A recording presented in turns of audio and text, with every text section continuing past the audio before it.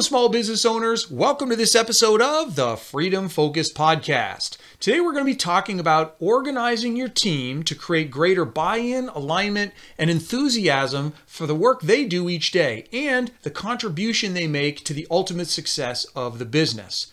We'll talk first about the value of a simple business management tool that's been around for a long time, but many small business owners don't take advantage of. I'm talking about an organizational chart or an org chart.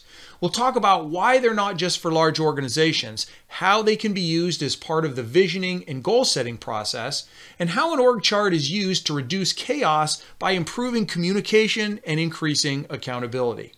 Lastly, as always, we're going to be talking about the value of an org chart to creating a freedom-focused business that provides much greater freedom for not only the business owner, but the entire team.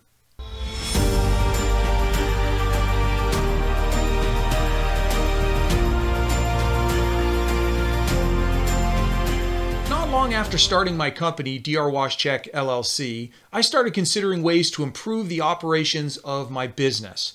What were some of the tried and true management strategies that every business should be doing to be successful? Making a plan for the future was one of the first strategies that caught my attention. Like most people, I had heard that having a strategic plan was a good idea, so I decided that my business needed one. Not knowing exactly how to approach a strategic plan and wanting to do it right, I went to my local bookstore. Remember when we used to do that? And in the business section, I found a step-by-step guide to strategic planning by one of the best business planning consultants in the industry, George Steiner. And at least that's what the jacket on the book said anyway. So now I had my guide. The book consisted of 350 pages and 22 chapters, but I didn't even make it past chapter 4. Why? Because Steiner said the following on page 76, quote, "At first, there will be very little, if any, formal planning as the entrepreneur of a small business strives desperately to find customers so that the company can remain solvent," unquote. Well, guess what? That was me. I had only 2 employees and was working hard every day, just making sure I did the basics of running my business right. Strategic planning was important, and I definitely would do it eventually, but at that point in the life of my business, the book went on the shelf, and I continued to focus on remaining solvent. There's another best practice in business management that might appear to be very similar to strategic planning, and that's the creation of an organizational chart for your business. Org charts are a given for large organizations with lots of employees, departments, and divisions. They help managers see how all the pieces of the complex organizational puzzle fit together. And they're a necessity for managing the bureaucracy that almost always comes with size, whether the organization is public, private, or nonprofit. The truth is that for small businesses with only a few employees, an org chart might seem even less important than strategic planning. However, I can assure you that that is not actually the case. Let's first do away with a common misunderstanding of what an organizational chart is and what it is not. Org charts are not for organizing people. And you might say, what's he talking about? Let me say that again. Org charts are not for organizing people. They are for organizing positions within an organization. When you look at them in this way, the number of employees becomes irrelevant, and the utility for all organizations, including the smallest ones, becomes much more clear. All businesses, large and small, require essentially the same positions or functions to be performed in order for that business to be simply doing what it's supposed to do. There's accounting, human resources, sales, marketing, and operations, and others, and with many subtasks or positions within each of these broad areas that I just listed. At the top of any org chart is the leader or leaders of the organization. This is the business ownership. And they're responsible for making decisions and overseeing the entire enterprise. Below that box at the top of the chart is the familiar tree of boxes, and each box represents one of the essential positions necessary for the business to operate. The primary difference between small and large businesses is that large businesses often have one person per position or box, and even whole departments of people for that position. Whereas small businesses have the same person filling multiple positions. In other words, their name is in multiple boxes. So you may recall from my 4 levels of freedom hierarchy that almost all small businesses start out at the lowest level of freedom, meaning at the struggle or maybe at the competent level of freedom, where the business owner is wearing most of the hats, meaning their name is in most of the boxes on the org chart. For freedom-focused businesses, where the goal is greater freedom for the business owner, the business is not at the highest level of freedom for the owner, that is, the freedom to exit level of freedom, until the owner's name is almost exclusively in the top box on the org chart, where they work primarily on the business rather than in the business.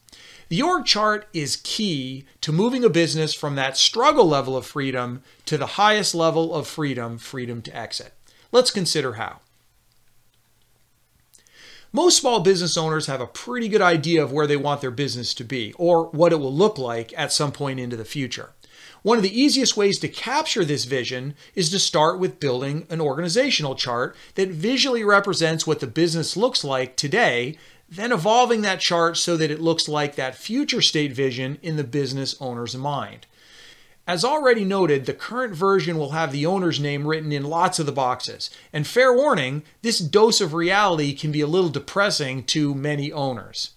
The chart clearly demonstrates that they are the business, and without them, the business will not survive.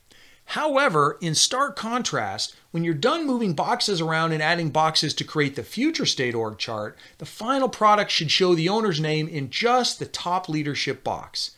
Any boxes below that include the owner's name will represent only those tasks or positions that are the owner's unique ability. That is, tasks that the owner loves to do, that they're truly great at doing, and that gives them energy. When the owner sees this wonderful depiction of a future with less overwhelm, less burden, and much greater personal and professional freedom for themselves, they start to get really, really excited.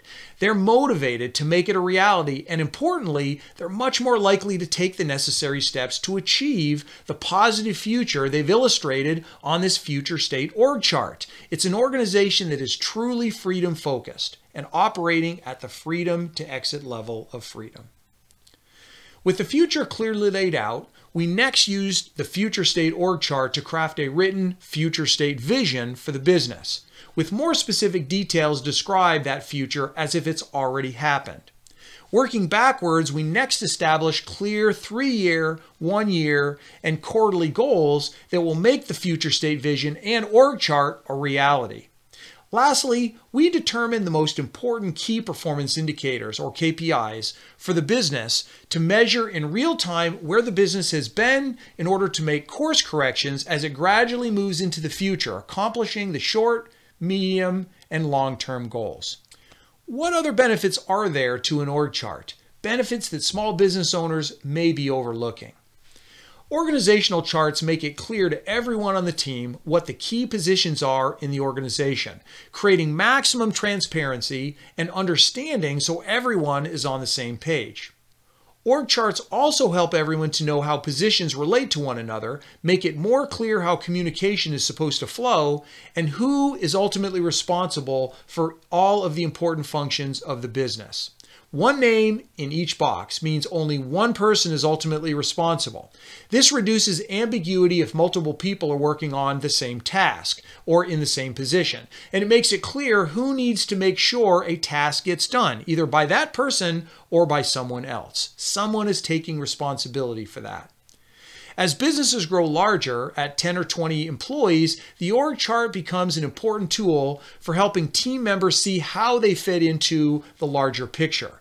It also makes clear where opportunities for advancement might be available to them and shows positions and responsibilities within the company that they may not be aware of or might be even interested in maybe taking advantage of someday. Last but not least, because the org chart is tied to the vision and goals for the future state org chart helps every team member know where the organization is headed and how the work they do each day fits in with where the business plans to be in the future. As I said earlier, one of the first steps we take with small business owners is to create an org chart that represents the current state of the business. From this chart, with all the names added to each box or position, we then determine who makes up the leadership team for the business. This is the group of individuals who the owner collaborates with to solve problems and take advantage of opportunities. In a small business with less than 10 employees, everyone on the team might be considered part of the leadership team, but oftentimes the team is made up of the owner and only 2 or 3 others who play particularly key roles in the organization. With the leadership team established, now the owner can work with this team to create the vision, clarify the core values, and establish KPIs for the business. These important elements of a freedom-focused business are not created solely by the owner, but instead by including others, to not only maximize buy-in and engagement, but to share in the burden of running the business. The buck may ultimately stop with the owner of the business, but the owner is not alone, and a clearly defined team and org chart helps to spread around the responsibility.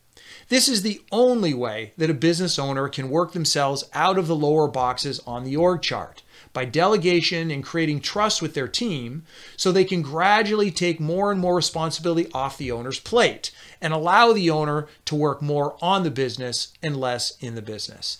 This is how an organization becomes truly freedom-focused, operating at the freedom to exit level of freedom where the owner's personal and professional freedom are maximized.